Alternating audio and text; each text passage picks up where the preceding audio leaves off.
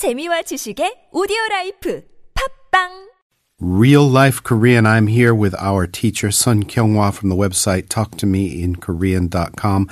And on Thursdays, she puts my pronunciation chops through a little workout. Hi, Kyung-hwa. Hi, Kurt. We've got a little dialogue. I hope you're taking it easy on me. I guess the shorter part is A, so that's me by default, right? That's correct. Let's give it a go. 새해 결심한 거 잘 지키고 있어요? 네, 일주일에 책 한 권 읽는 게 목표였는데 아직까지는 잘 지켜지고 있어요. So let's translate. Are you keeping your New Year's resolutions? Yes, my goal was to read one book per week, and so far I've been keeping it well. You know what I hear a lot of, especially young women say instead of 네, they say neng. Oh, Do you do that? Sometimes, yes. It's kind of like meant to be cute or something? Yeah, and to sound casual. Neng. Neng. I guess guys don't do it so much, right? Right. So you said, let's see, let's pluck out some expressions. Sure. Resolutions, I guess. New Year's resolutions. There are mainly two ways to say New Year's resolutions in Korean. 새해 결심 and 새해 다짐. 결심 and 다짐 both mean resolution. The difference is that 결심 is a Sino-Korean word, whereas 다짐 is a native Korean word. Okay. And 결심 alone is usually used when people have made up their mind to do something.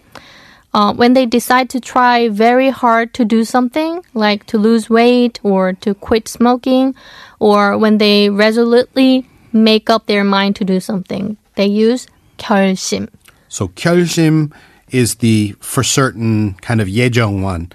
It's the plan. I'm going to for sure do it. And 다짐 is just sort of the, I kind of think I want to do it. Yes, and like I promised promise. myself. Yes. May not keep that promise. That's right. All right. So, for example, situations like when you decide to move out or to not go to university, those important decisions, you can use the word 결심 and 결심하다 to imply that you have resolutely made up your mind.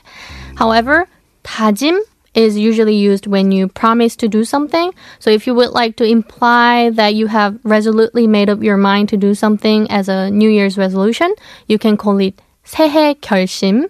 And if you'd like to imply that you have promised yourself to do something, you can call your New Year's resolution 새해 다짐. Some people also say 새해 목표, which means New Year's goal. So I added it to the dialogue as well. 목표였는데 아직까지는 잘 지켜지고 있어요. If you want to say to keep one's resolutions, you can use the word 지키다 and say 새해 결심을 지키다. So I'm keeping my New Year's resolutions is 새해 결심을 지키고 있어요 in Korean. And the interesting thing is that in Korean, people not only say to keep one's resolutions, but also quite often say one's resolutions are kept or one's resolutions are being kept. A lot of use of the passive voice in Korean. Exactly. 새해 결심이 지켜져요, 지켜지다, or 지켜지고 있어요. Or 지켰어요, that kind of thing. I kept them. Yes, I kept them. Is there a difference between 결심 and 결정?